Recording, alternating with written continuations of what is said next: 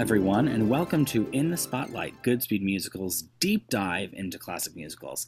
I'm one of your hosts, Michael Fling, here on the artistic staff at Goodspeed, and I'm so pleased and honored to be joined by my quick-witted and intuitive colleague, the one and only Annika Chapin. Hi, Annika.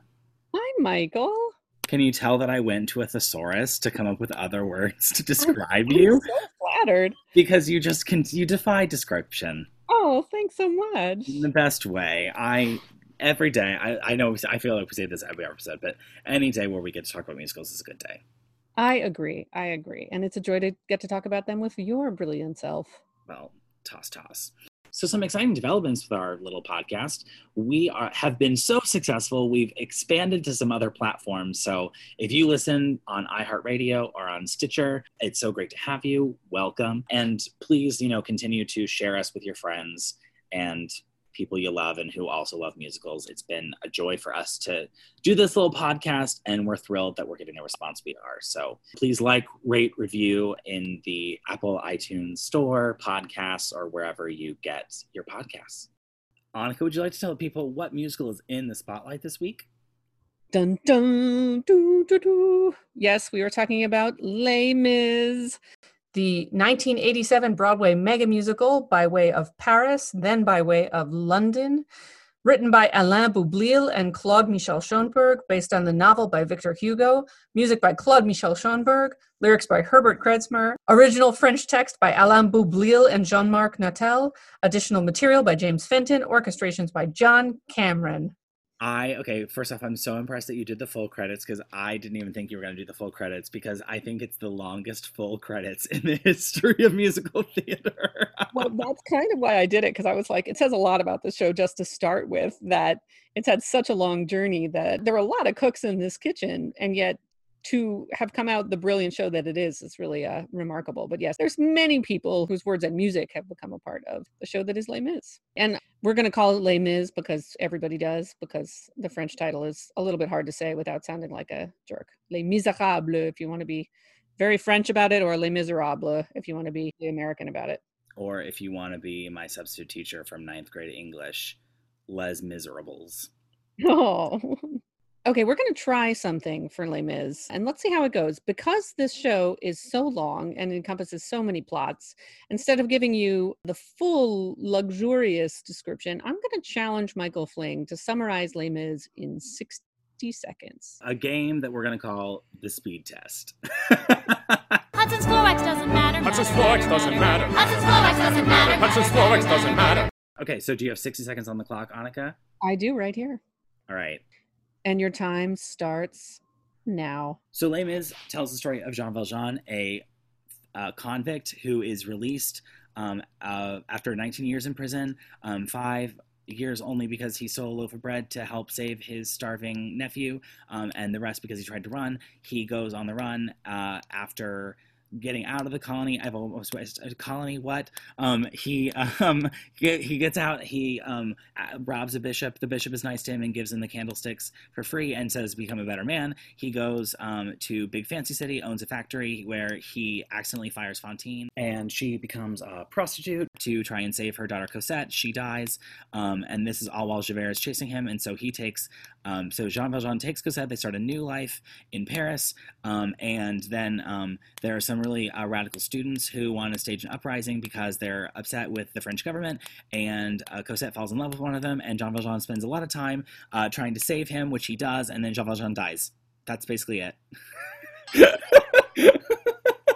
I mean, it could be worse. No, it could be worse. You did a great job. Things that didn't make it in, many people's favorite character, Eponine, and the Thénardiers, who care for Cosette early in her life, and I use the term care loosely, but Eponine has a crush on Marius, who is the student that Cosette falls in love with. Eponine's also in love with him, and the Thénardiers are always in the background, robbing and doing things to try and get ahead. And then obviously you've got Javert, who is chasing after Jean Valjean, trying to apprehend prisoner 24601.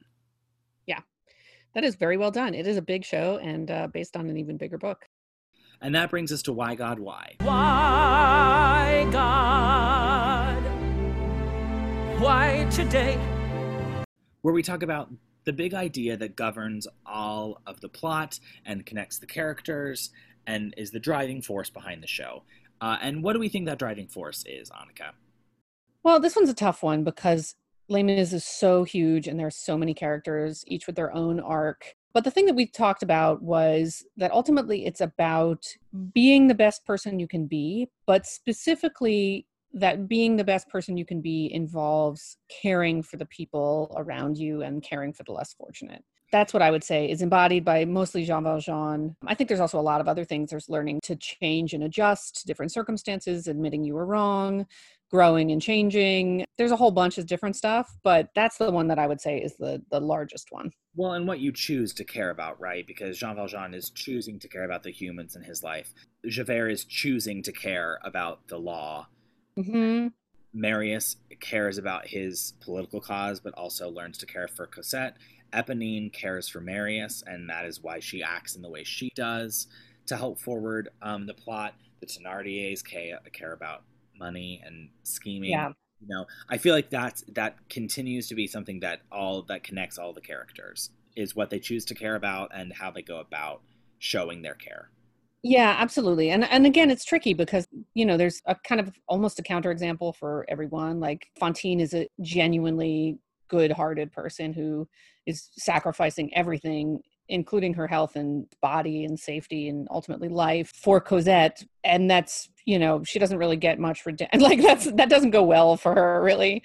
But yeah, I think that, the fact that one of the last lines in the show is to love another person is to see the face of God is not an accident.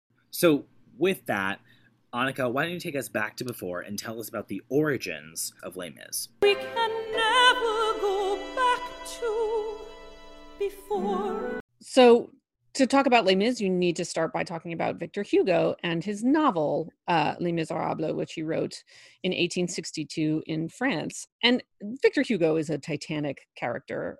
He's like one of the granddaddies of French writing, especially in Romanticism, which is a movement that celebrated the individual imagination with a search for rights and liberty, which obviously is all over Les Mis and his other novels. But he led a really interesting life. I'm going to very briefly summarize it. He was the child of a general in Napoleon's army and a royalist mother. And he was pretty much a prodigy from very early age. He was very intellectually engaged, writing and doing a lot of stuff like that. And he said that Marius in Les Mis is actually a bit of a self-portrait because he was that kind of student, really hungry for knowledge and very idealistic. He was someone who was a royalist and a Catholic when he was young, but he grew out of both beliefs. He became someone who was very anti-royalist, a Republican fighting for France to become a republic. And he was someone who believed in God, but not in religion, which is kind of interesting because both of those things appear in Les Mis, both the show and the novel. So before he wrote Les Mis, he was known primarily as a poet, as he still is in France. And he had also written several plays, including Cromwell and Hernani. And then, because that wasn't enough, apparently, in 1831, he wrote The Hunchback of Notre Dame, which, as we know, even today, is a major work of literature. And just catapulted him into the great writers of the time. So when he started writing Les Mis, and it took him 17 years to write, but he had a lot of inspirations for it, which were all really interesting. He clearly was someone who was very observant and picked up a lot of things that he then kind of squirreled away and kept for his future stories. One of them was the story of the ex-convict Eugène François Vidocq, who was someone who had been a convict and then turned his life around, becoming the head of an undercover unit of the police. He founded France's first private detective agency, and he became a businessman and a noted philanthropist. So obviously this has a lot of overlaps with the character of Jean Valjean, who undergoes a similar path. And one thing that I thought was really interesting was that one of the famous moments in Vidocq's life was that he once saved one of the workers in his factory by lifting a heavy cart that had fallen on him, which was a thing that happens pretty much exactly in that way in Les Mis and made it into the musical as well. And so one of the other major events in Les Mis is what's called the June Uprising, which is not, many people make the mistake when they see Les Mis of thinking that the revolution that's in Les Mis is the French Revolution, which it is not. But yeah, so the June uprising was in 1832. It was one of a series of similar uprisings that happened over the course of several years. The politics are kind of complicated, but it is, as he portrays it, an anti-monarchist uprising. And the interesting thing was, too, is that Victor Hugo was present for this very event. He actually had been writing a play when he heard gunshots. He was in a park and he ran to where the gunshots were happening. Because the barricades were set up in the streets, he ended up getting trapped in an alley for 15 minutes while there was gunfire between the people who were revolting and the police. So he was actually pressed against the wall trying to avoid this. So he was there. That was something that really he lived through. He didn't participate in it, although he did in other similar kind of events later. So by the time he started writing Les Mis, it was big news that he was going to be writing another book. And obviously his second book was 31 years after The Hunchback of Notre Dame. So people were even more anticipating it because it had been a while since he had published something of that magnitude. For years before it was published, it was covered. And the New York Times even announced its future publication 2 years before it was published. So if you think about that, it's kind of wild. But the book was published in 1862, and it was a massive hit. It was also just a massive book. It comprises 5 volumes, 48 books, and 365 chapters. It's one of the largest and longest popular novels ever printed, really. But it was kind of panned by critics, right? It was panned by critics, but it was an immediate success, which is funny because that's kind of what happened with Les Mis, the musical, too. Like, people were so excited for this book that there's a story that factory workers in France set up subscriptions before the book was published in order to be able to buy it because they wouldn't otherwise be able to afford it, but it was so important to them to have it as soon as it came out.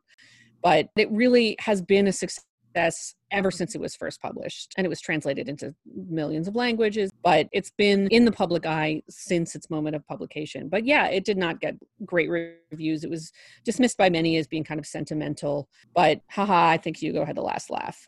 So in the late 70s, Boublil and Schoenberg went to a performance of the West End revival of Oliver, which had been produced by a young theater impresario by the name of Cameron Mackintosh.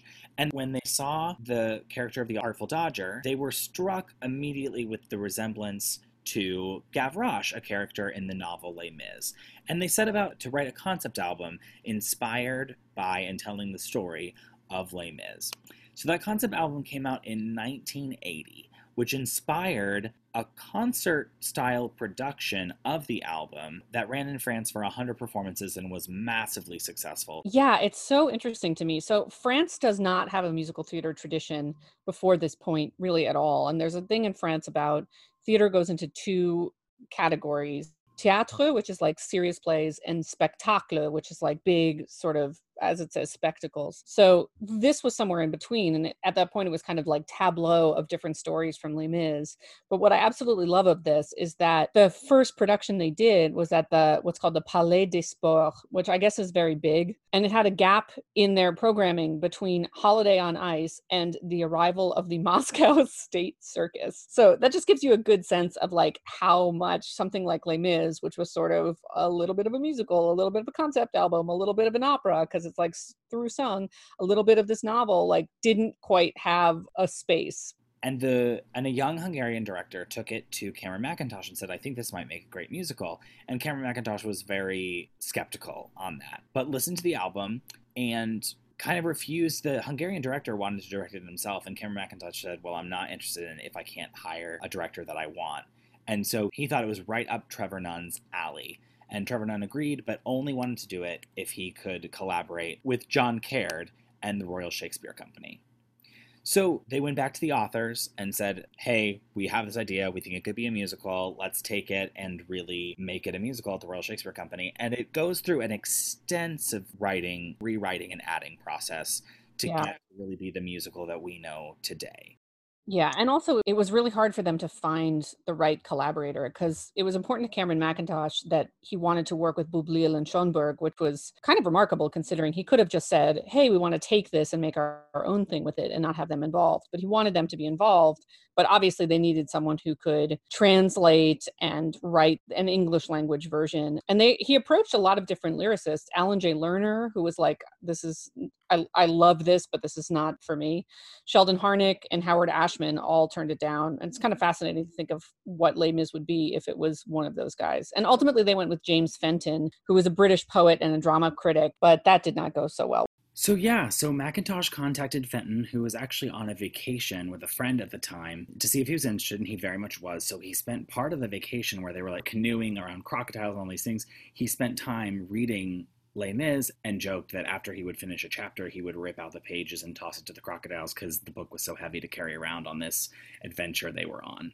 And so after that, Fenton went back and forth to France to work with Boublil and Schoenberg, but things were going very slowly. It really was not translating into musical theater the way they wanted. It was far too poetic, a poetry that wasn't super active for actors to work on and develop character with. But James Fenton absolutely created the structure that we now recognize as the musical of Les Mis. So they realized that it was going so slowly, and they weren't happy with James Fenton, that they approached Herbert Kritzmer, who really began doing the bulk of the work of creating English lyrics for Les Mis. So Kretzmer pulled up in his house and barely emerged for the 5 months prior to rehearsals beginning at the Royal Shakespeare Company.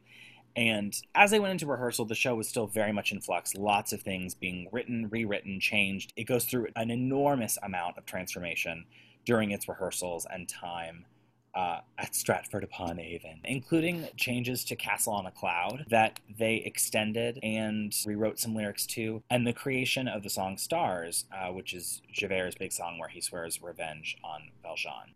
And one of the big steps forward at the RSC was the writing of the song that is now called The Prayer, or Bring Him Home, depending on how you refer to it.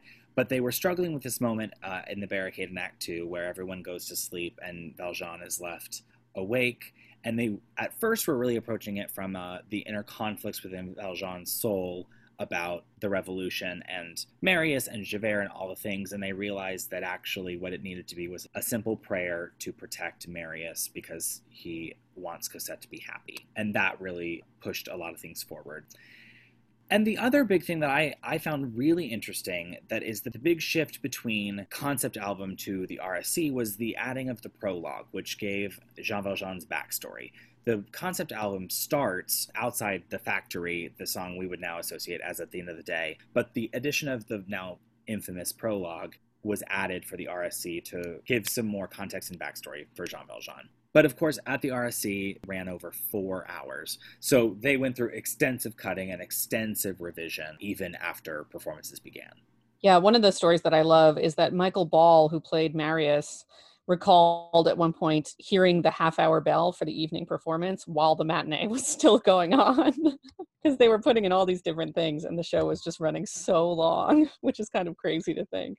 The casting process was also kind of interesting and tricky. So since it was at the RSC, there's a company of actors who usually work there, but they only took 3 members of the RSC since so few of that company could sing. So the Thénardiers, who were Alan Armstrong and Sue Jane Tanner, and Javert, who was Roger Allam, came from the RSC troupe. But they also got Colm Wilkinson, who is this Irish tenor for Valjean, which immediately kind of changed the game. And interestingly enough, as they started rehearsals, they didn't have a Fontaine. They couldn't find a Fontaine in England. So they ultimately imported Patti LuPone from America. But can you imagine starting rehearsals? This whole thing was like pushed right up against the start of rehearsals. They did not have a finished product. It was all a scramble, even as they were kind of getting things begun. So it's kind of remarkable that it was so messy at the start and ended up so beautiful.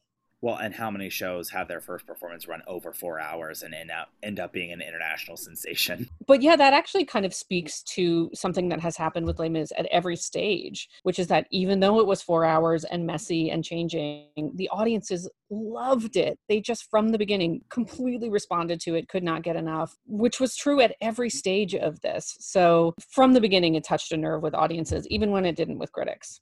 Yeah, so it transferred to the Barbican and had a short run there, but then eventually transferred to the West End, where it continued to undergo revision. And as the reviews from critics came on opening night, the future of the show looked very grim, including many of the cast thinking that they were not going to last much longer and needed to start looking for other jobs. So Cameron Mackintosh has his traditional after opening kind of let's look at the reviews and talk, kind of discouraging, not sure what they're going to do. And he called the box office to see how sales have been going that day and couldn't get through to the box office because there were so many calls with tickets. And they set brand new records, and like we said, audiences were flocking to it and loving it. The word of mouth was extraordinary, which catapulted it to one of the longest runs in West End history.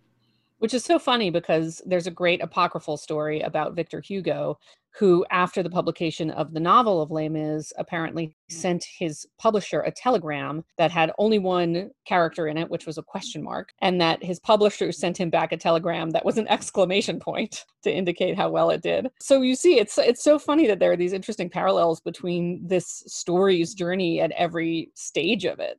Absolutely. I love that story too about the telegram. I forgot about that. That's a Isn't that good great? story. I love that too. So obviously the tremendous West End success brings demand for it to go to Broadway, which of course it does, and is massively successful. So it had an initial capitalization of $4.5 million, and its ticket advance before opening was $4 million. So the word of mouth had reached New York that this was the show to see. And even as the show crossed the pond, they continued to make the show even tighter and added a few glitzy technical effects that they thought would really wow New York audiences. The creative team described the changes as mostly things that people weren't likely to notice, but I think the biggest change that is noticeable is the lyrics at the end of Javert Stars were changed, and when it went over to Broadway, it ends with "This I Swear by the Stars," while the London production and the cast recording over there ended with the repeated line, "Keeping watch in the night." So when Les Mis came over, and it didn't bring much of its London cast, really only Colm Wilkinson and Frances Ruffelle, who played Eponine, came over. Otherwise, it was a new cast of Broadway people. But it did do really well, and it was nominated for 12 Tonys and won 8 of them, including Best Musical, Best Book, and Best Score. So it was just a big old hit. And it goes on to be produced internationally, in some record-breaking numbers, including 42 countries. I'm not going to read them all, but roughly 57 million people around the world have seen Les Mis, which, just to give an idea, is roughly the population of the country of Italy. And it's been translated into 21 languages, including English, Japanese, Hebrew, Hungarian, Icelandic, Norwegian, German, Polish, Swedish, Dutch, Danish, French, Czech, Castilian, Creole, Flemish, Finnish, Argentinian, Portuguese, Estonian, and Mexican Spanish. So an incredible journey for a show that began in French and had such a process to even get to English, and then another 19 languages. Yeah. And which was kind of its own creature. I mean, it's part musical, it's part opera. It's sort of like from a tradition that had neither of these things, written by a composer who mostly did sort of pop music. It's really an interesting hybrid thing that ended up just working out really beautifully. And it's one of the most recorded musicals of all time, with over 40 cast recordings in various languages and from various countries and various casts, which is just fascinating. I mean, even just like the concerts that they've done, just the recordings of that is more than a lot of really successful musicals get. Yeah, and it makes it hard when you're a little musical nerd growing up trying to figure out which one is your favorite recording. And the answer is always usually a hybrid. I was going to say, so, but if you had to pick, which one do you listen to when you listen to the show? Oh, when I listen to the show, I really, growing up, I listened to one of the concerts. Oh yeah, I listened to the 10th anniversary concert usually. I think that tends to be the one that I think is kind of considered the best. I happen to listen to the 25th anniversary because I really love that one. Yeah. Alfie Boe is out of this world. And I got a soft spot for Nick Jonas, even though he sounds like a total pop. He sounds totally different than everyone else in the cast, but I love it. I don't care. So a couple of the fun facts that I love about Les Mis is that in 2004, at the request of the Queen of England, Les Mis gave a special performance at Windsor Castle in celebration of the centennial of Britain and France's Entente Cordiale, which took many takes for me to get right, but is also, for those of you who do not speak French or know what that is, it's the agreement of friendship between France and Britain. So it had a special Royal Command performance, which is something that doesn't happen a ton today.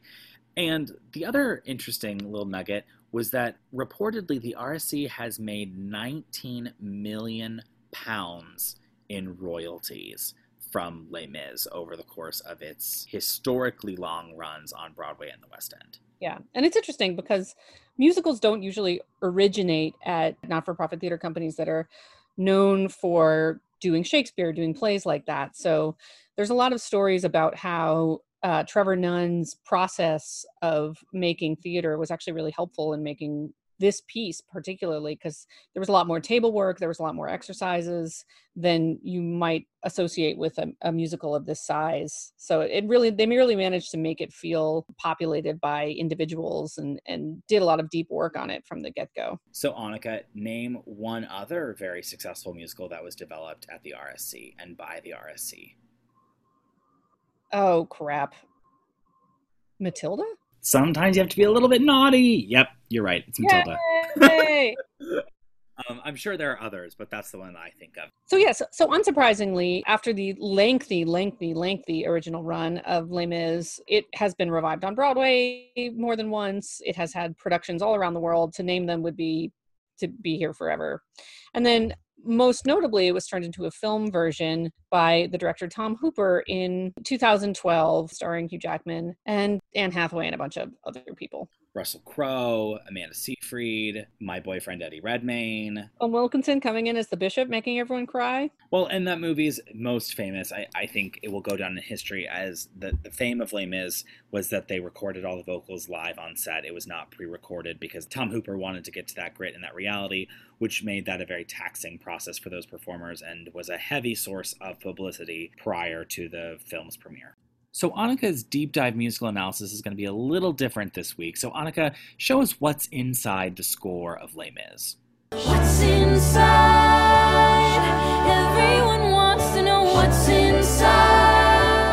All right, so there are so many good songs in Les Mis that, again, there's just a wealth to choose from. But what I'm going to try to do is something slightly different than I usually do, which is that I'm not going to do a deep dive into one short song. I'm going to illustrate how the show uses songs to illustrate something very important about the characters of Valjean and Javert. So we're going to take the songs What Have I Done, which is also called Valjean's Soliloquy, and Javert's Suicide, and show you how the show is illustrating who these two characters are and how they're similar. So if you want to go listen to them, What Have I Done, or Valjean's Soliloquy and Javert's Suicide, I'm listening to the original Broadway cast recording but as we know, there are several versions of the show, so you can really listen to any of them if you'd like. So basically, Valjean and Javert are two of my favorite characters in musical theater because, and just in literature as well, they're great characters because it's so complex who they are. They're actually doppelganger characters, which means that they're basically mirrors of each other.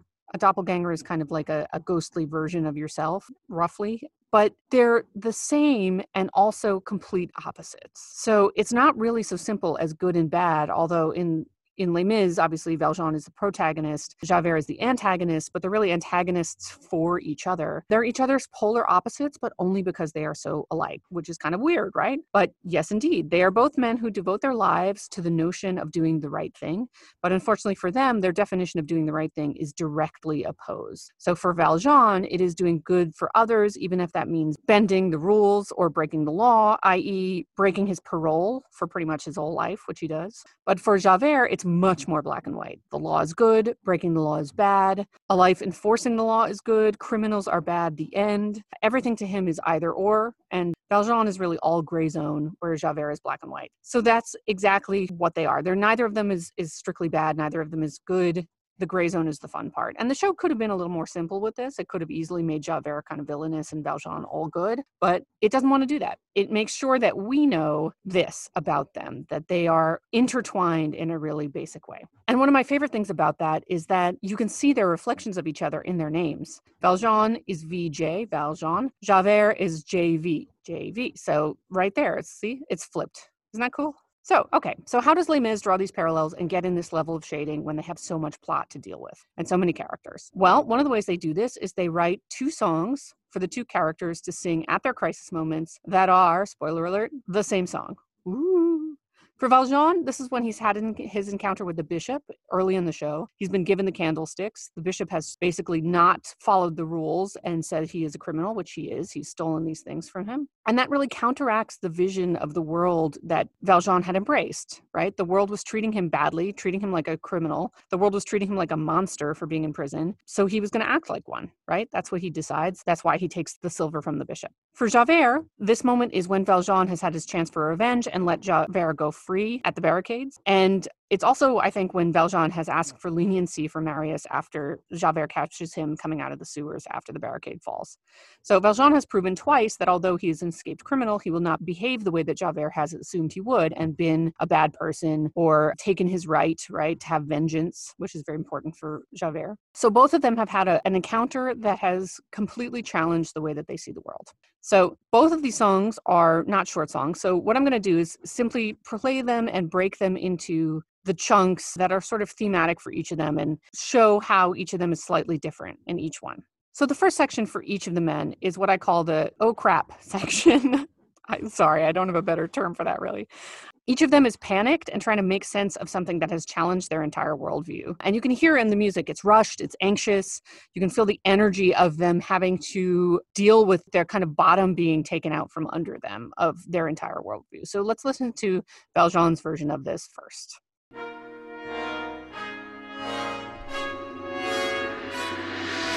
What have I done, sweet Jesus, what have I done? Become a thief in the night, become a dog on the run. Have I fallen so far and is the hour so late that nothing remains but the cry of my hate? The cries in the dark that nobody hears. Here where I stand at the turning of the years. If there's another way to go, I missed it 20 long years ago. My life was a war that could never be won. They gave me a number and murdered Valjean when they chained me and left me for dead, just for stealing a mouthful of bread. Okay, so you get Valjean there and, what have I done? Sweet Jesus, what have I done? But he's already, even though you can hear all that agitation, he's already more contemplative. He's examining the situation and his role in it, but we can still very much feel him clinging to his anger about how he's been treated, about how unfair his life has been up until this point. But the question that he's asking himself is, who am I? And he's talking about also, who is Jean Valjean, which is the ultimate question of Valjean. Who am I? When can I claim my own name? When do we push it away? And that's also a Hugo thing. You have to examine yourself. It's a very romanticism thing. So let's listen to Javert's version.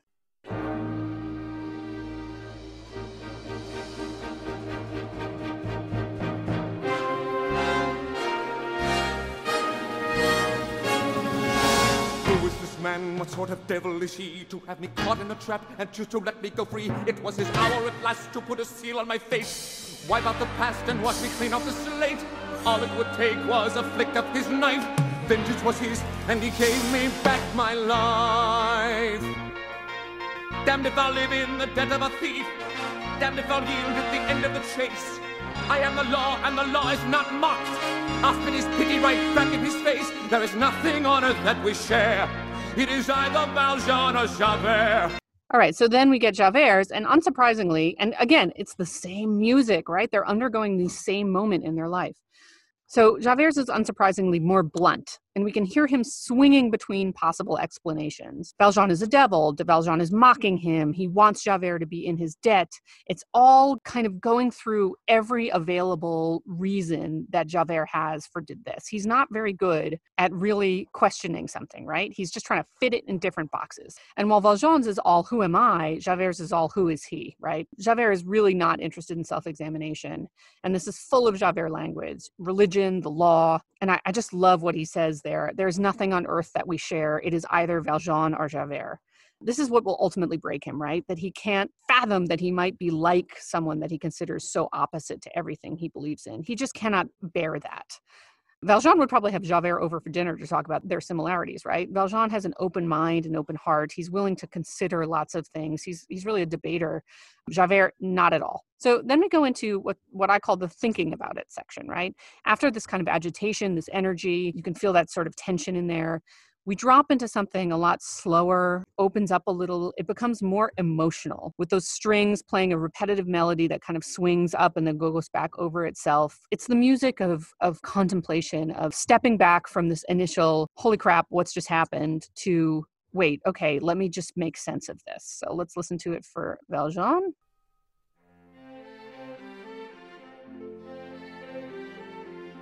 Yet why did I allow that man to touch my soul and teach me love? He treated me like any other. He gave me his trust. He called me brother. My life he claims for God above. Can such things be? For I had come to hate the world, this world that always hated me. So we've got this pondering of the goodness of the bishop. You can hear in his language that who Valjean is really going to be something close to the bishop ultimately, right? He can see this as a good thing, a generous thing. Unlike Javert, who's like, why did he do that? He's trying to con me in some way, you know? Valjean is not cynical, even though he has acted cynically up until this point because he sort of had to. He's really comfortable in this place of thinking about it, even though this is an uncomfortable realization for him to have. And Javert?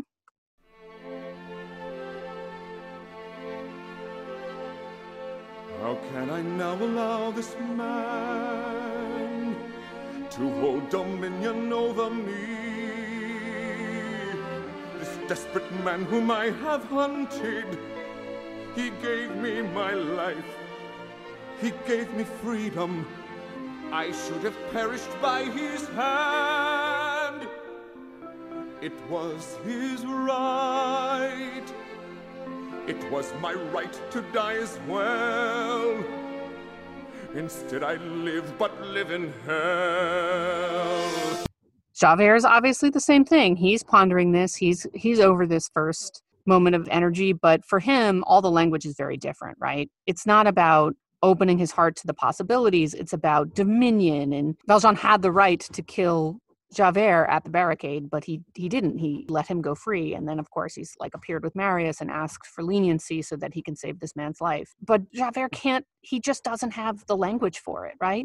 It's all about heaven and hell and dominion and it's all so harsh, even here, even when he's trying to think about it. And then we get to what I call the changes hard section, when both men have a very anguished emotional moment, right? They've gone past the initial anger. They've dropped into this thinking about it, contemplation.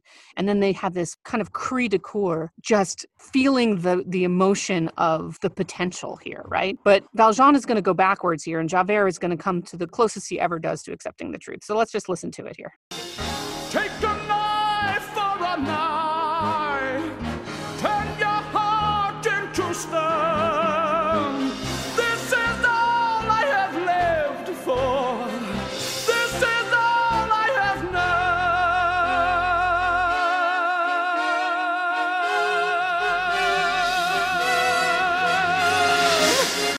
Okay, and we get obviously that beautiful big high note. We can just feel that so deeply. Take an eye for an eye, turn your heart into stone. This is all I have lived for. This is all I have known, right?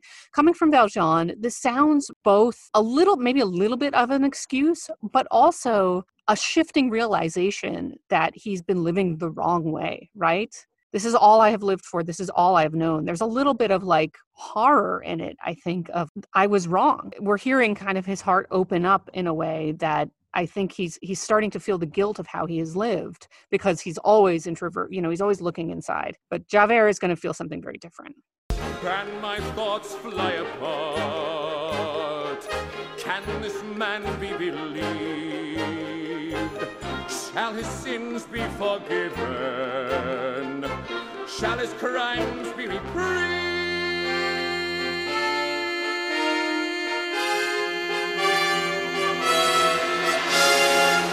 So Javert doesn't go high, right? If the high notes are kind of like the peak of emotion, the low notes feel like he's still working out a lot of stuff, right? This is going somewhere more visceral for him. He's just having to figure out what this all means, right?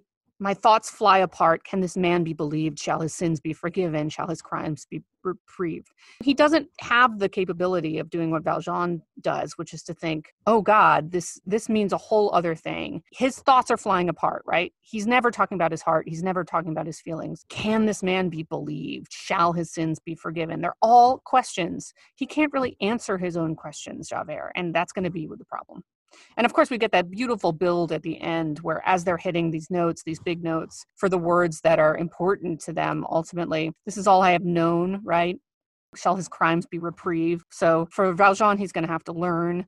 For Javert, it's about reprieved. It's still a very lawful word. Then we're going to get into another thinking about it section that's going to be marching us towards the end. So let's just listen to this quick. Valjean.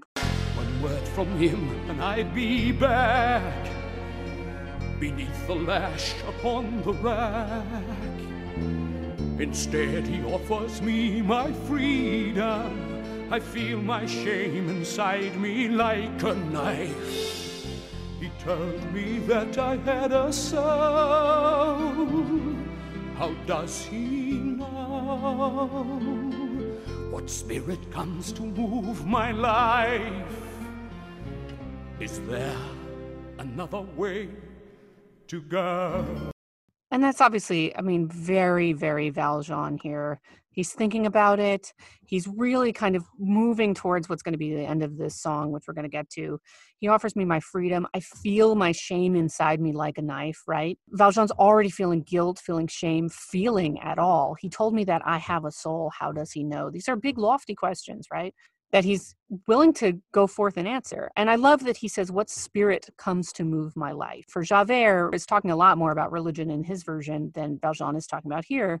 But this is Valjean's version, right? It's the quick of a religion rather than the rules of a religion. And he's the one who's actually been given religion by the bishop. The bishop says, I have bought your soul for God. So for Valjean, it's going to come from a really organic place within him. For Javert has taken all of the rules of religion and none of the sort of thoughtfulness and the spirit of it. So it's kind of a nice thing, the parallel there. And of course, is there another way to go? Which is going to be both of their questions. Let's listen to Javert's. And must I now begin to doubt, who never doubted all these years? My heart is stone and still it trembles. The world I have known is lost in shadows. Is he from heaven or from hell? And does he know that granting me my life today, this man has killed me even so? All right. And then obviously we get Javert, a lot more rigid, a lot more hard, right? And it's funny because Valjean had said in his really emotional moment, take an eye for an eye, turn your heart into stone. This is all I have lived for, all I have known, which is actually kind of describing how Javert has lived his life, right? So Javert is saying, must I now begin to doubt, right? It's not even like, am I really doubting now? It's, do I have to, right? My heart is stone and still it trembles. Javert likes that world. He likes the place where he doesn't have to feel things. He likes the world where he doesn't have to doubt things. This is not an easy thing, right? Is he from heaven or from hell, right? One or the other, cannot be both. And then, does he know, granting me my life today, this man has killed me even so, right? And then we're going to get to the part that I love the very, very most about both of these songs, because they're going to have basically the exact same thing, but with very, very slight difference to illustrate that they're both really undergoing the same process. I am reaching, but I fall. The night is closing in, and I stare into the void, to the whirlpool of my sin. I'll escape now from the world of Jean Valjean. Jean Valjean is nothing now. Another story must begin.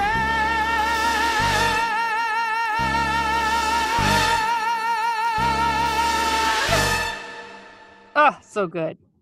Colm Wilkinson with those crazy notes. All right, let's listen to Javert's. I am reaching, but I fall, and the stars are black and cold as I stare into the void of a world that cannot hold. I'll escape now from that world, from the world of Jean Valjean.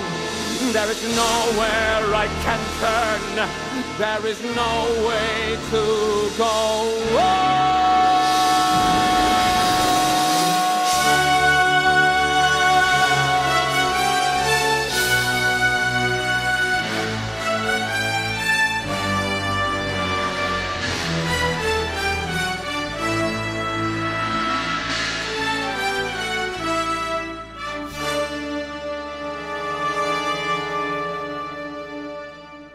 Okay, so obviously the same notes and a lot of the same words. The show is telling us that these two are the same in many, many ways. But of course, we're seeing something very different. So this part of this song is so interesting because they've really pulled away a lot of the music, right? This is a very, very simple melody. It's not fancy. There's not a lot of high notes. You can hear the real moment here. It's so contained and it's so on the singer, on the actor to really have this moment. They're carrying the entire moment really up on their own, except for they have this tension in the violins behind them. But we're really at the edge of our seat to hear where this goes because it's just so small. We have to really lean in.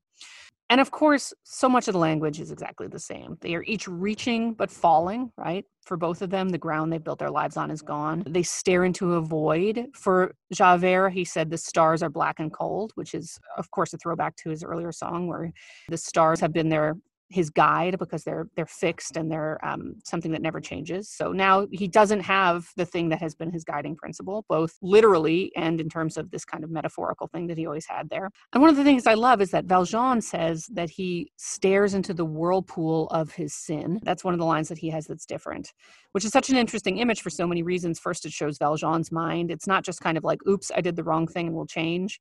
It's, oops, I did the wrong thing and now I'm accountable for those bad things and I recognize that they can really suck you in. It's a little bit poetic. It's very thoughtful. It's how Valjean thinks. But also, Valjean is not actually physically looking at water in this moment. But you know who will be? Javert, who is standing over a river that he's going to throw himself into. So actually, in Valjean's section, there's a little foreshadowing of Javert's future. And of course, the other thing that happens at the end of this too is that they both say, I'll escape now from the world of Jean Valjean.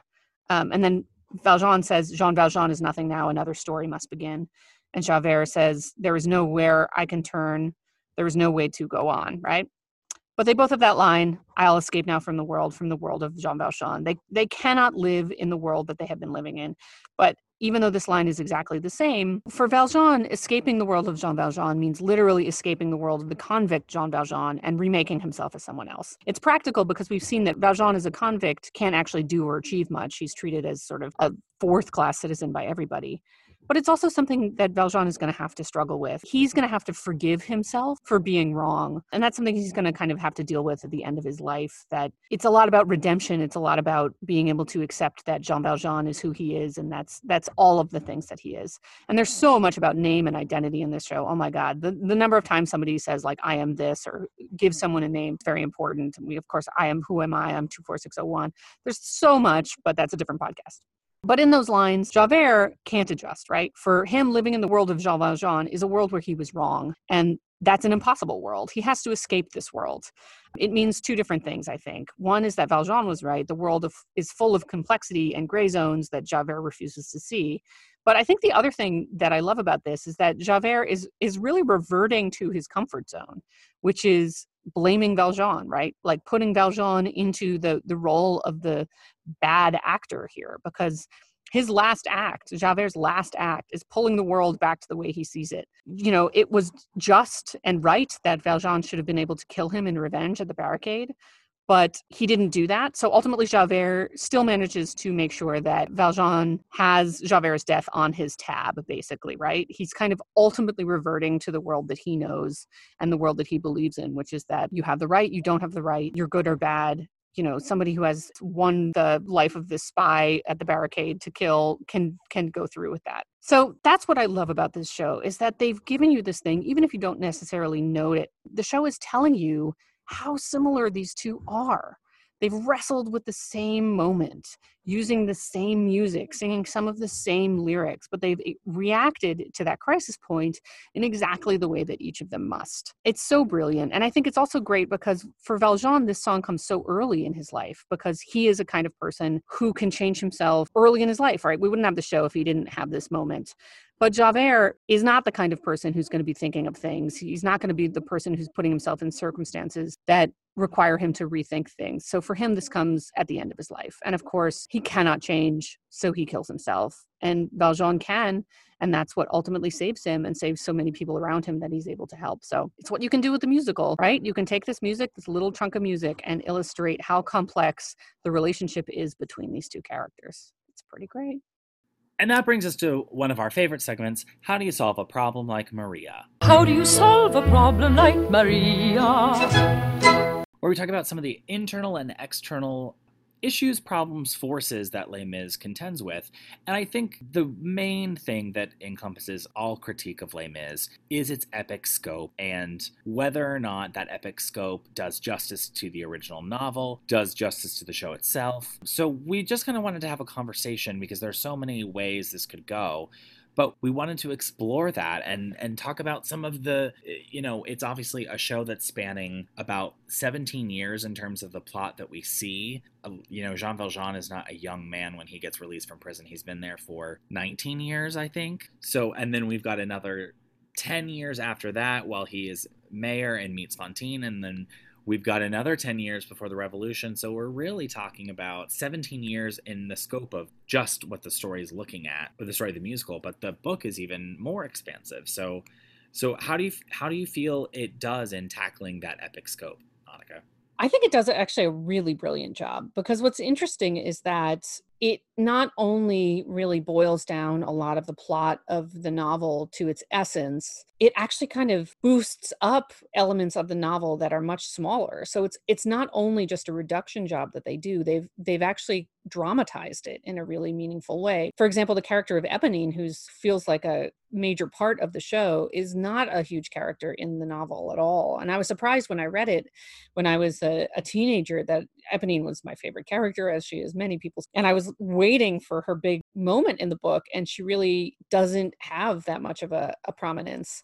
I mean, she's peripheral at best in the novel. Yeah, she really doesn't. It's certainly not what it is in the musical. And so much happens in the show. I mean, in the first 12 pages alone, there's 17 things that have happened, and it just dives right in. So it's kind of remarkable that they've done it as well as they have. Which is interesting, because to take the counterpoint to that, you could also say that because they've adapted it so well, it really cheapens the story that Victor Hugo was trying to tell. People who are big fans of the novel are not necessarily big fans of the musical because of that, but I think what we agree on is that it's a strong adaptation because it uses the form of a musical to deepen the emotional truth of these characters and to resonate with audiences.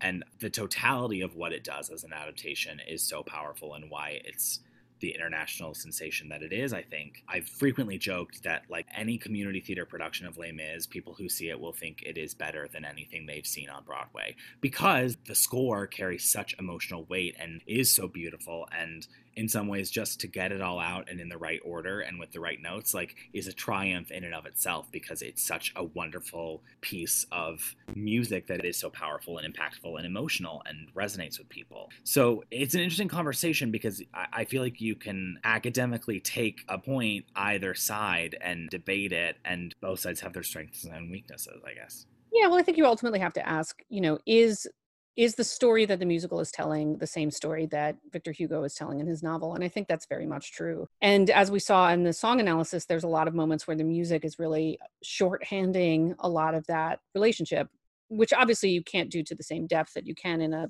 bajillion page book. But it's also interesting what you say about every production resonating as the best production they've ever seen, which I think is another really interesting thing about this show. This show is about a very specific time in a very specific place. It's 1832, mostly in Paris, France. It's about an uprising. And yet it is one of the most universal musicals, I think, that it's done around the world, and it's translated into a million languages. There's something that they've managed to do, which is kind of tap into a quick of emotion. So it's funny you bring up the uprising, because ultimately I think you can take either point. As we've been talking about, you can say that the uprising is not given its due in terms of, I don't think we're never given a true great explanation of who Lamarck is and why these students are uprising. But it is also the anthem of the show becomes, do you hear the people sing? And the swell of emotion from these students becomes a real bedrock for the show. But then after they fail, we've got the people cleaning up after them talking about how it was a waste of time and not really that great. And so is the show endorsing that point of view, or endorsing the revolt of these students? And how does that play into its overall message and what the show is trying to say?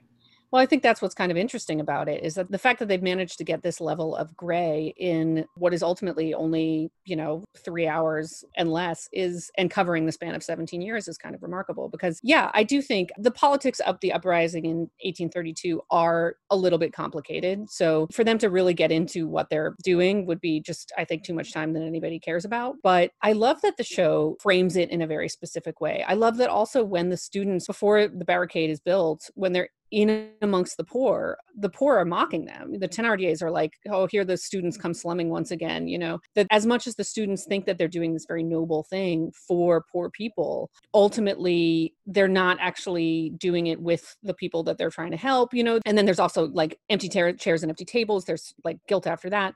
But I've always found it interesting that the show ends with "Do you hear the people sing?" because the politics of the uprising are not actually the point of the show at all. So they don't want you to come out of that show thinking like, we should build a barricade against whatever they were building a barricade for. I think what the point of that is ultimately is that this show is so successful at encompassing all of these different people from all these different walks of life. You have the Thénardiers, you have Fantine, who's someone who has really fallen to poverty. You have someone like Cosette, who rises from poverty to the middle class. Obviously, Valjean, who goes from being a criminal to being one of the, not the aristocrats, but being a sort of The bourgeoisie.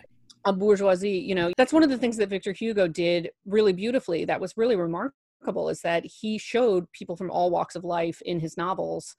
And I think the show has done a beautiful job of that as well. I mean, all of these people have names. Trevor Nunn encouraged everybody to have a backstory for their many small characters.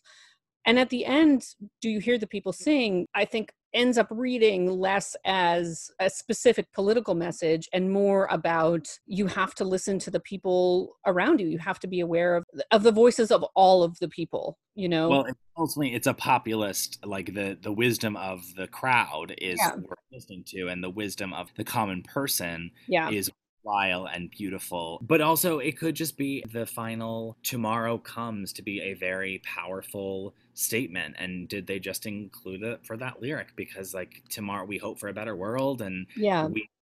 we accomplish that together, and with acts of kindness and with caring about our fellow human. And that is kind of the backbone of their political revolution. But you're right, is that that's not really the focus. Yeah. And it's funny because I think, the mistake that Valjean makes, I mean, I think he makes two major mistakes in the show that he has to adjust from. He actually really makes three, but the first one is deciding that because the world sees him as a criminal, he's going to become a criminal. The second one is misplacing his trust in his foreman and not helping Fantine himself, which is the one that he really ends up punishing himself for. The vow that he makes to Fantine to take care of Cosette for all of her life is because he failed Fantine the first time, So I think that's a real lesson of the show, is you have to listen and you can't just go blindly following the rules, which is also what ultimately dooms Javert, is that he has to learn that it's more complicated than that the rules are not necessarily right. So the message of the show is kind of, you have to question the rules and you have to listen to the people for yourself, to find it for yourself, to learn for yourself how you can be a better person. It's interesting, too, when you think about it. This is not a podcast about The Hunchback of Notre Dame, but because it is Victor Hugo's other major work, there are definitely thematic overlaps. Yeah. And The Hunchback of Notre Dame is much more a blatant critique of religion and politics than Les Mis is, in the sense that the political plight of the Romany people is central to The Hunchback of Notre Dame, and the corruption of religion to the end of political purpose is right at the heart of what is happening and what is being discussed in The Hunchback. And, beyond just the dualities of man, and what we view as beautiful isn't always, all that stuff. But Les Mis is much more concerned with personal journey, I think, and the good that can come from ordinary people, not just, a marginalized group or a person who's considered an outsider, but the individual journeys of each of these characters is what matters. And we haven't talked a ton about we have it in the musical analysis, but the relationship and interplay of Jean Valjean and Javert is the central relationship of the show in so many ways. Yeah. And we haven't really explored and talked about that yet, but it's all about how each of them relate to the common people and the choices that they make individually and how that affects those around them and the society as a whole. Yeah, I like the way that you say that. I mean, it's interesting because I don't think of Valjean and Javert as I wouldn't say that that was the primary thing with them, but I think that's also really true. I haven't actually really thought of it as the way that they interact with other people. And with the epic scope too, I don't even know that we're getting the full three-dimensional depictions of some of the characters that we could. I think unfortunately the character who suffers most from that is Cosette, who really doesn't get to do anything other than be pretty vulnerable and quite virginal, which seems to be her overarching trait, which is a little bit the symbol of what she is, and that is present in the novel as well. But at the risk of being hot taking and sounding judgmental, like, does anyone like Cosette? Like, what's interesting about Cosette? Like, there's got to be something, right? Yeah, well, I actually think it's in there, but the problem is that I mean, there's 2 problems really, which is one that everybody loves Eponine so much, and you spend so much more time with her and Marius that Because Eponine's great and gets to do so much. I know, and she loves Marius so much, and he just doesn't even see it, and then he just, like, falls madly in love with Cosette after just, like, seeing her, which doesn't feel fair or, so we're hurting for Eponine, and we're immediately not on Cosette's side. But the other thing is I think what's challenging about Cosette is Cosette's growth is really it's more of an absence of a thing, because she's been so sheltered by Jean Valjean. She hasn't been allowed to kind of experience anything. And when you have a character whose main traits are a kind of lack of experience or knowledge or wanting to know things, it's a little bit challenging to write for. I mean, in some ways it's the similar problem that you have with Joanna and Sweeney Todd, where it's like a character who knows that they don't know enough, but if you don't know enough, there's not a ton to sing about. So there's that too, where it's like she's actually kind of struggling against the fact that her father is so protective of her, but that's just not that interesting to watch compared to something like Eponine, who has so many things that she's dealing with. And then, it's funny because at the end, the final thing that Valjean has to learn is that he's always trying to protect her, even to the point of not telling her anything about who he is, which is the ultimate, like, he has to learn that his story is actually a gift to her, not something that's going to harm her. But yeah, she feels a little bit blank, I think, because she is a little bit blank because she hasn't had the time or experience to go out and live life and experience things and have friends and meet people and know stuff. Also, she has to wear that terrible black dress. Oh, 100%. And I think in some ways, too, we don't get much investment in that relationship beyond what Jean Valjean does to save her and how much he tries to protect her. We really don't get much nuance from her side of it. Yeah, and it's interesting because they've given her song to her as a child, which is wonderful and means that we get to see some things like how much she yearns to be a normal child, how badly she's mistreated, and even a little bit of kind of mysticism because she describes a woman all in white who holds her and sings a lullaby. And we kind of feel like that's probably Fantine, who's all in white on her deathbed and so desperate to connect with Cosette. But it does mean that we're denying the adult Cosette a real kind of similar moment of introspection besides In My Life, which you get a little chunk of, but it feels like the show would have to go into greater depth to kind of give her a moment. And I'm not sure what that moment would say besides what we already know, which is she wants to be able to be a little freer, that Valjean is protecting her too much. Right. Definitely that, or even investing more just in their relationship, and we get to see more interaction of how he is really a father to her, not just as father being protector, but father as being a caring, loving, generous of spirit, supporter, encourager almost. Yeah. As opposed to just like, I am man, I must protect child. And it's also the love story with Marius is so fast, it's just hard to believe that that's based on anything real. Which she kind of points out in My Life, like, is this even possible to fall in love so fast and all that stuff? She is interested in that. I think one of the other things I struggle with Les Mis is I'm not sure how on stage, other than through repeated behavior or clear visual storytelling, that we're supposed to understand that the mayor and the owner of this factory is Jean Valjean. In the movie, we have the benefit of Hugh Jackman, and everyone, we know who Hugh Jackman is. We've associated that face, and so when we see that face again, we're like, oh, it's Jean Valjean. Like, time has passed. He's rich now. But on stage, I really struggled to follow that story, and there aren't really written in moments where we get to see his brute strength as a prisoner that Javert would notice and see when he lifts the cart or anything like that. There are some of those gaps that I think that aren't often articulated well in the storytelling on stage. And maybe that's personal grievance, so I'm kind of bringing it up just as I don't know if that's something other people have struggled with when they watch the show for the first time or when they interact with it.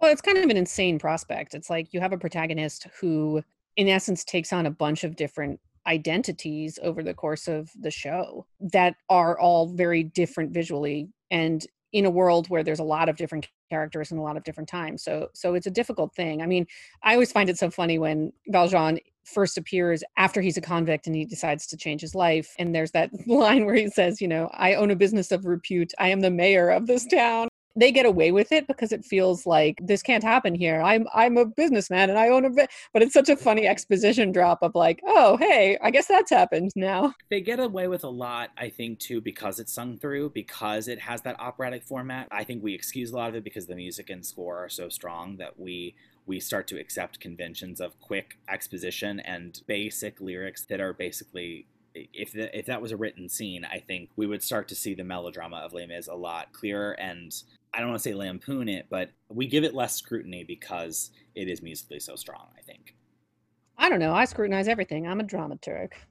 I know, but I'm saying, like, as an audience, we are so intoxicated by the music that we take leaps of faith that the show does answer quite many of those leaps of faith. But I think there are some that I'm a little bit like, how are we supposed to know that? How is that told? Like, what? It's certainly a challenge to a staging. And that brings us to our segment, Our Favorite Things, These are a few of my favorite things. where we discuss our favorite things about Les Mis. So, Annika, what's one of your favorite things about Les Mis? Well, I've already gone on the record as saying that I love Eponine so much, but I want to be more specific because I already talked about it on my own. So I'm going to hop past that and say Eponine's death. Eponine's death is just, I think, one of the great musical theater deaths. It is devastating. A Little Fall of Rain is devastating. You see in that moment an echo of what she's done in On My Own, which has gone from this like fantastical fantasizing about what her life could be like to a more realistic acceptance of what it is. And in that moment, she kind of doesn't want to hear Marius saying like, if I could heal your wounds with words of love. And she just is like, she doesn't want the lies anymore. It's such a satisfying death and such a tragic death for such a beloved character. I'm going to actually subcategorize it too, or I'm going to get a freebie in my favorite things on this one, which is I'm going to put in Gavroche's death as well, which is also a great musical theater death. It really kind of raises the stakes when you see that this child is killed in the sacrifice of this rebellion that you don't really understand, but it's such a perfect end for that character. Interestingly enough, in the novel, Gavroche is actually Eponine's brother. He's a Thénardier, which they don't do in the show. I don't remember that. Yeah, he's one of the Thénardiers. There's like a bunch more, but yeah, this is a show that has just really across the board great deaths. The characters that you care about die in ways that are really emotional every single time. I mean, Fantine with her kind of imagining Cosette, Eponine obviously with this killer like dying in the arms of the person she loves, knowing that he'll never really love her, and the first to fall on the barricade, which Enjolras says, which is such a perfectly not the point thing for him to say, which is like she did not die at all for this cause. She died solely so that she could do what Marius asked her to do and impress him. And just knowing all of that, it truly breaks your heart. Gavroche's death, and even Jean Valjean at the end, who gets this big send-off. So all the deaths are so sad, and I think if there's one particular image that goes along with these, just the visual image of all of the people who have fallen on the barricade, lying there as the turntable spins, and you really see them all, is such a gorgeous moment and such a perfect visual representation of the sacrifice that was made for this cause and all these kind of beautiful people, these young students and Gavroche, and what a waste, what a sad waste it is. But I love that they threw that in, and it's purely music, it's purely staging, and it just has so much weight. You don't need it for the plot because you already know all those people are dead, but it gives you a moment to really have it set in what that means and what that has meant, and kind of a little bit the futility of it. And I think it's such a bold and beautiful moment. It's so interesting. I laugh at her death all the time, which sounds terrible, but I laugh because I'm obsessed with how she is frequently referred to in lyrics as Ponine, as opposed to just actually saying Eponine because it takes an extra syllable. But I frequently, anytime I hear her name, I feel like I'm always saying like, Ponine, have you no fear? Like all the time. And yes, indeed, you did just hear my Nick Jonas impersonation. You are correct. So what's your first favorite thing, Michael? I cannot even get into how much I love One Day More because I think it is a triumph of musical theater. It is one of the most glorious ends of an act that have ever existed. It provided endless hours of entertainment in my teenage years, where we would have car sing-alongs with my friends, and you take on different roles, and you have silly hand movements, and you have the pining love between you and your friends when you have to play Marius and someone else's Cosette. I mean, the possibilities are endless with One Day More, but it is a beautiful piece of music. It almost, whenever I see it or I hear it, I have to work to not cry because I think it's so beautiful. And obviously the iconic staging of the march and the red flag, and there's so much about it that's so incredible. So that's my absolute favorite thing about Les Mis. I totally agree. One Day More is so perfect as an end of Act One. It just reminds you where all of these stories stand. They almost all stand right at the precipice of like drama to come. It's so good. It's so good. Now I just want to sing it. It's stupid good. And Androlos is like the way he soars over. I mean, the layering of it, it's so good. It's so good. What's your number two? Well, my number two is kind of Les Mis adjacent, actually. I'm sneaking it in here. It is one of my most favorite stories. Actually, no, it is my favorite story of a lyric flub on stage ever, which is a friend told me once that he was on the tour of Les Mis. I can't remember which part he was playing, but he said that it's notoriously difficult when you're coming over the barricade to try to hear your cue, because you have to physically climb over this barricade. You can't kind of like, there's no secret trapdoor or anything. And all of that music is like da da da da da da da da da da. So it's a lot of that kind of thing. So it's a little bit tricky to just jump into. And he was on a tour of the show, and there was an understudy, Javert, who had to go on for the first time, and climbed over the barricade, was thrown by trying to find his cue.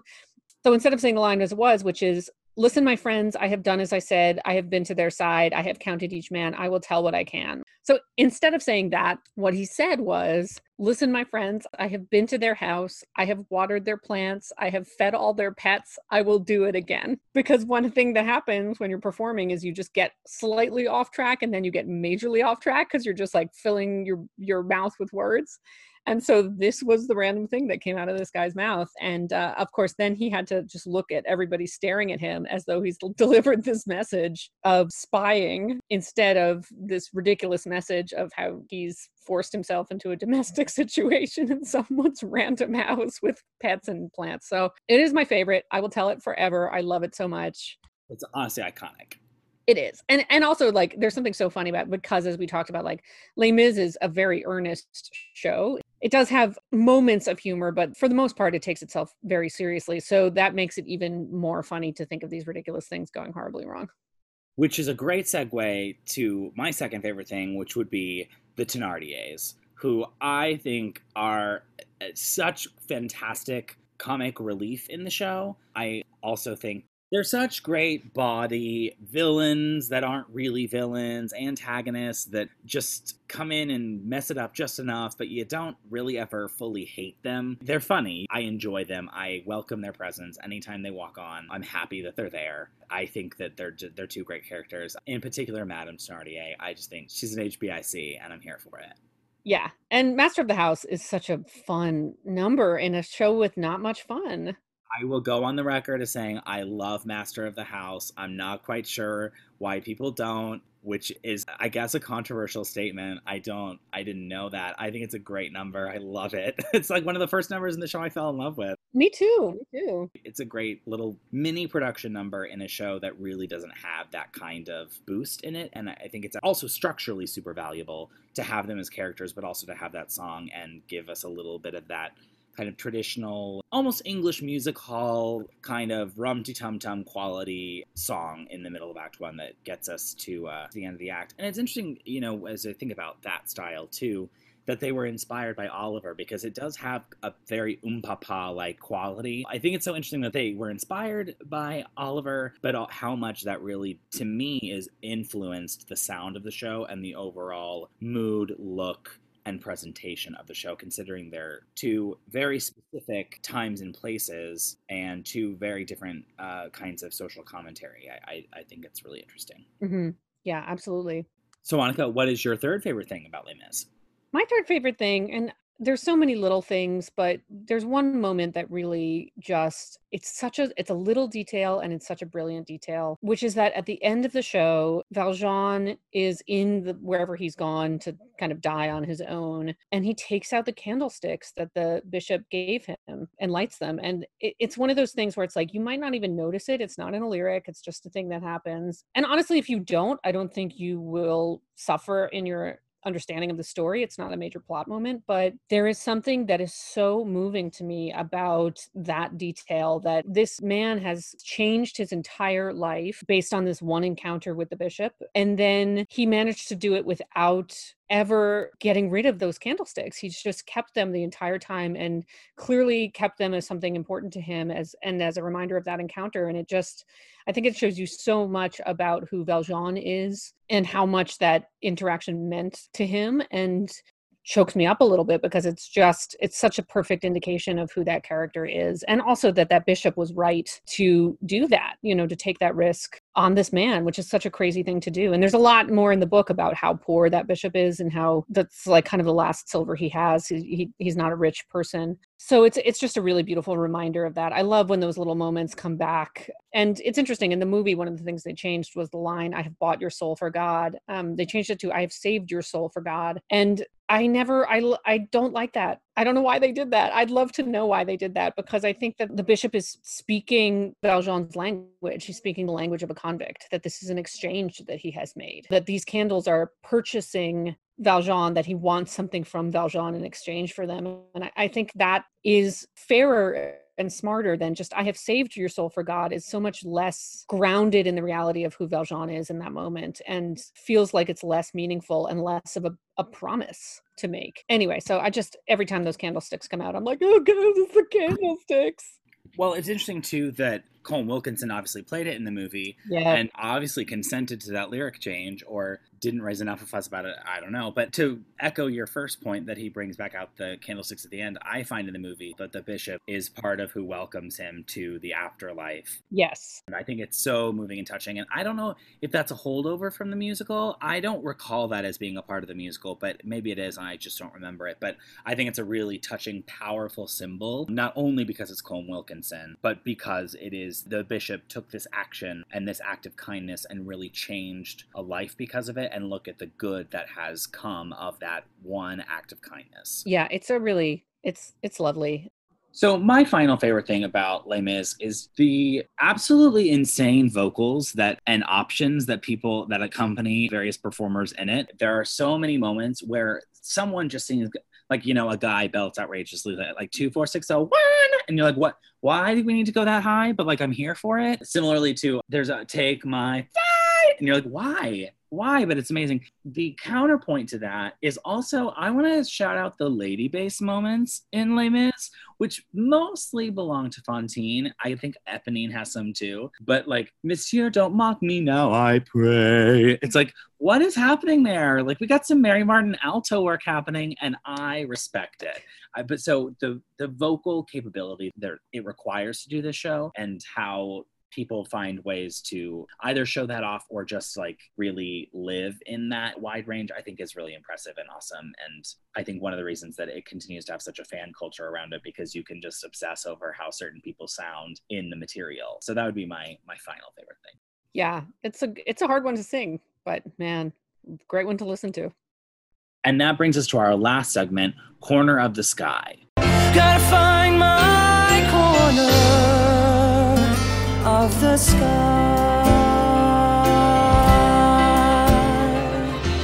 So Annika, obviously Les Mis is a part of the quote-unquote British invasion of Broadway, but what beyond that, or expand on how that is its corner of the sky? Well, this I think is the ultimate epic. It shows that it can be done.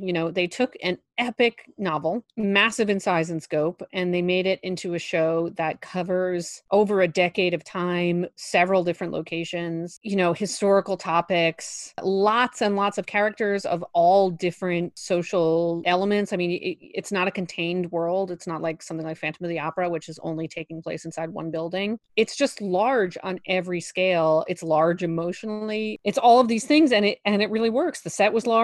Beyond that, I think that it just hits a real emotional quick. Like there's something that's just deeply resonant about Les Mis, just on a basic human level.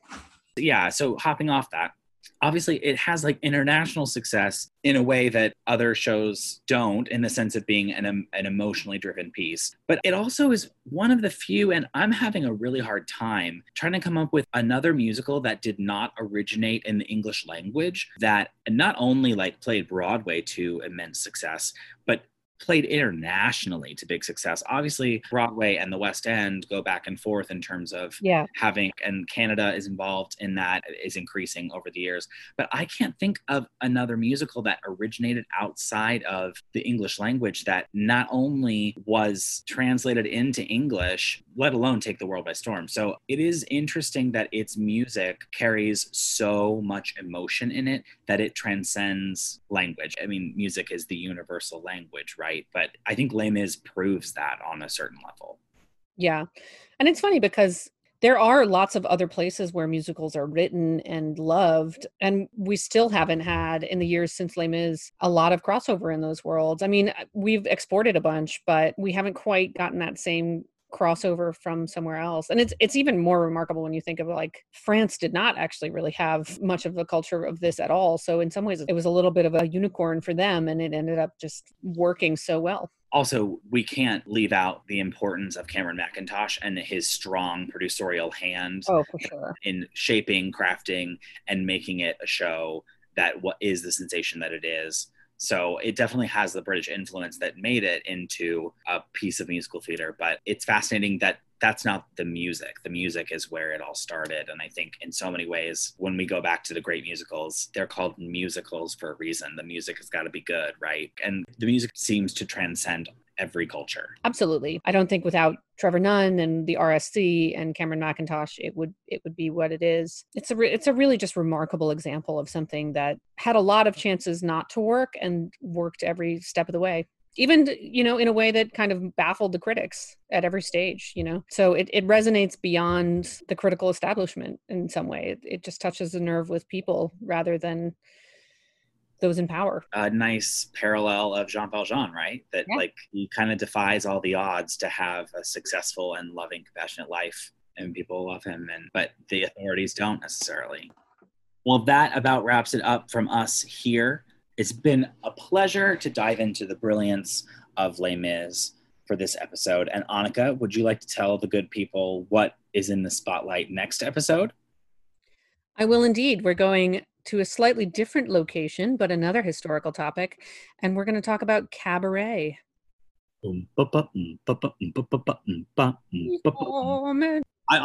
feel like it's become a part of the show that we then badly represent some piece of iconic music from each show. The podcast is just going to be us singing musicals badly for like 3 hours. And rather than subject our audience to more bad singing, we'll go ahead and sign off here. See you next time. Bye, everyone. Bye, everyone.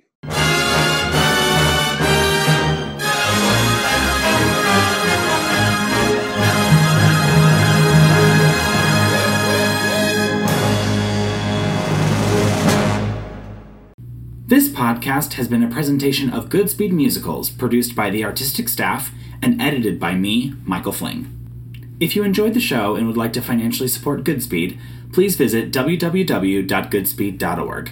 See you next time.